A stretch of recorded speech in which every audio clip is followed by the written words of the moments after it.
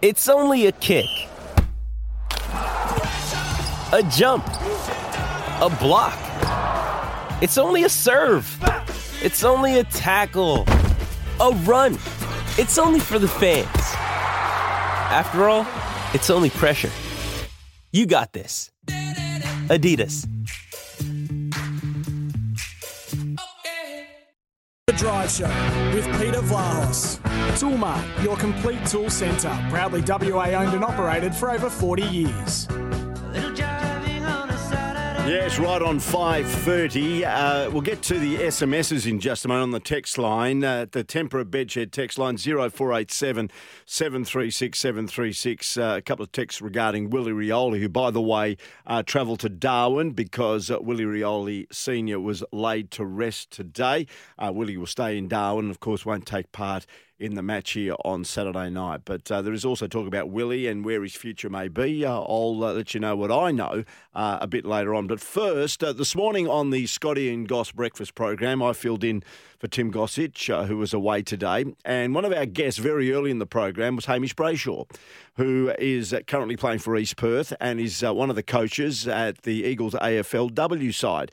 But anyway, he gave us a great little snapshot on where the WAFL sits at the moment and where he thinks the WAFL Grand Final should be played. Here he is. He's with yours truly, Peter Vlahos and Scott Cummings. And I asked him the question that East Perth probably need to win every game between now and the end of the season to have a sneaky chance of getting into the finals. Yep, that's the equation for us now. We win all four, and it's a chance. Peel and Swans are two above us, and they've got a pretty tough run home and play each other in the last game. So it is a chance. What about Leederville Oval? Have you been on it this week? No, we haven't. We were at Mount Lawley on Monday. We're going external again tonight. Not sure where, but no, that's underwater at the moment. Very difficult to get a training. So do you think you'll play Subi there this weekend? Oh, I'd be very doubtful without wanting to make a headline as we've done a few times this year.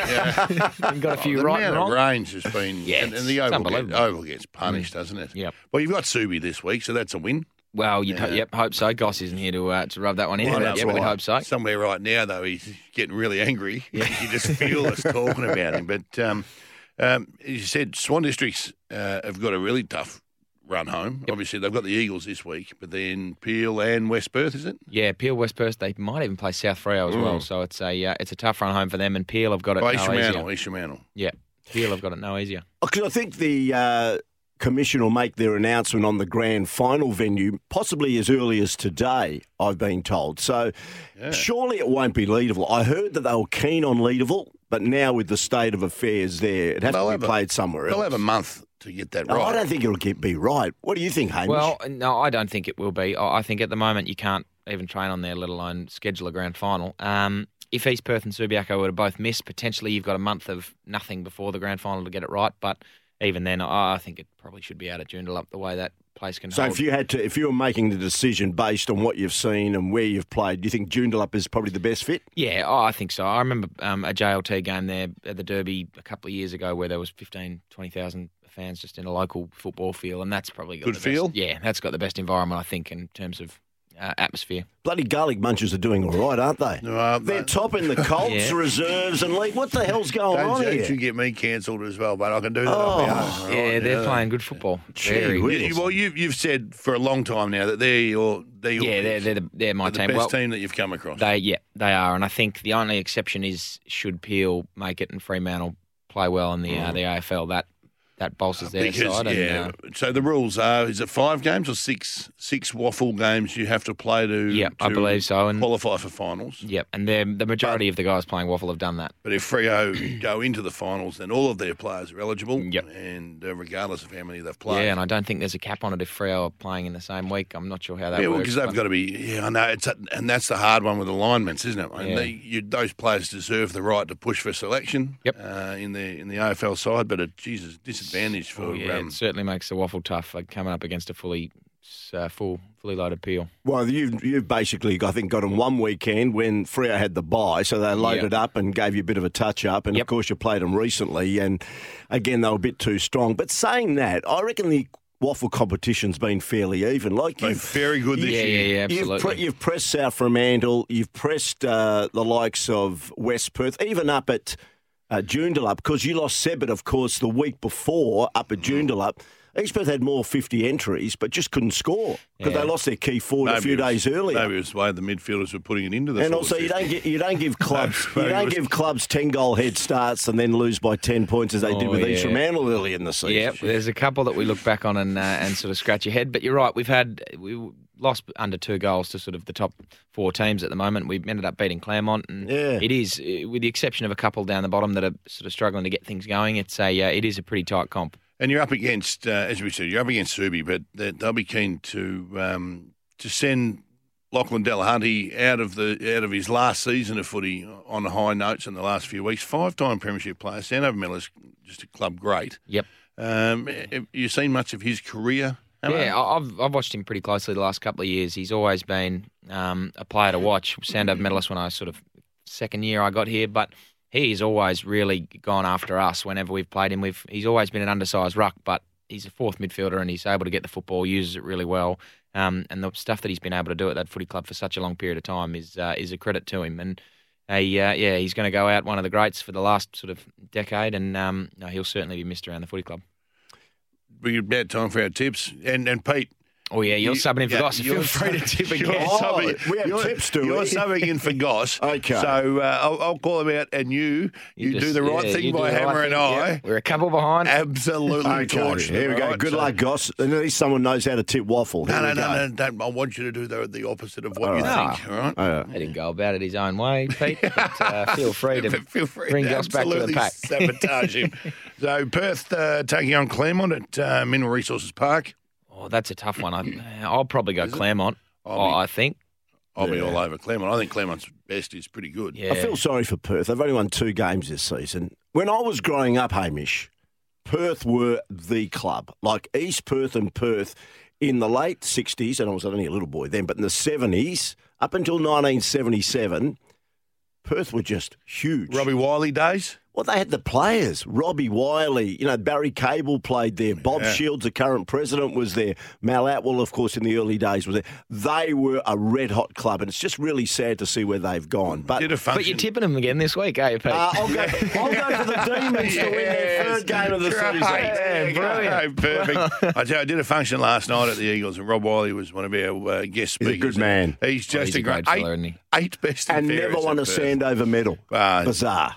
Bloody umpires. Rightio, East Perth, your boys, both your boys taking on Subiaco. Hammer, the mighty Royals. No, I'm going for the Royals. No, I'm all... Well, that's not helping us. No, I'm going for the Royals. Goss would go for Subi. Bugger Subi. I can't back against the Royals. There you go. No, mate, neither, actually. I'm all over the Royals here. Peel taking on South Fremantle at Lane Group Stadium. That's tough. I'll back Peel in, I think. South Fremantle just starting to... Yeah, they're just starting to go. Falter a little bit? Oh, I don't know. I think Peel can get it done. I'll go for South. I think Peel. I'll go for South Fremantle. There you go. And opposite to you blokes. And the last one, you obviously, Pete, will go for West Coast, but Hammer, you and I will go for the Black Ducks. We'll be all over the Black Ducks here. Big game for the mighty Black Ducks. You mentioned Robbie Wiley. Good luck, Robbie. I'm backing you to win your second game of the season. I tell you what, after listening to him, and I've known Robbie for a long, long time, and he's a fantastic human being. Just listening to him and how he's going about developing these guys and giving them an opportunity, but more off-field as well, life and footy balance, geez, they're in good hands. Yeah, and they've improved to a certain degree from getting those hammerings early in the season. They've had a couple of slip-ups on the way, but generally, I reckon, since the halfway stage of the season, they've been far more competitive, haven't they, Hamish? Yeah, it's the same as this time last year. They started off, it's all dependent on AFL health. They got ravaged by COVID early, and then injuries. And they had players coming up that they hadn't even seen before or met before. And there were games this year where the Waffle West Coast were playing sort of 3 or 4 listed AFL guys, and I've always sort of said 10's the mark of competitive. There you go. That just gives you a snapshot. Our selections, and also Hamish giving us a bit of an insight into the WAFL. Good to catch up with him this morning on the Scotty and Goss Breakfast Show, and he comes in every week. Just on the Temper at Bedshed text line 0487 736 736. I mentioned that the father of the Eagles, Willie Rioli, has been remembered today as a man with great smile, humility, and a bit of stubbornness according to his family. Hundreds of mourners were at the funeral in the Northern Territory today. Of course, Willie Rioli Jr. was there, and he won't return. He's going to mourn with his family. Won't be back for the Derby on Saturday night. And Randall of Coburn says, Pete, why am I hearing Willie Rioli is set to leave the Eagles and is about to sign with Richmond? Have you heard anything? Yeah, I've heard probably the same thing you've heard, Randall. There is speculation about that maybe Willie, and of course he's related to Dean Rioli, and he's got a couple other family members in and around the Richmond Football Club. I've got a feeling he just wants a fresh start. There's a lot of baggage with what's happened to him, particularly here in Western Australia and the West Coast Eagles. It's not a reflection of the West Coast Eagles as a football club, but I think at this point in time and losing his father, he wants to be a bit closer to family, and he's got a bit of family at the Richmond Football Club. And there's a growing sense that he may ask to be traded to Richmond come the end of the season, but we'll wait and see whether that transpires. But the word is getting fairly strong that Willie Rioli possibly may not be with the West Coast Eagles in 2023. If you've heard anything more, give us a yell on the Tempera Bedshed text line, 0487 736 736. It's coming up 19 to 6. We'll check in what's happening and coming up at all the great venues around Perth next here on Drive with Peter Vlahos.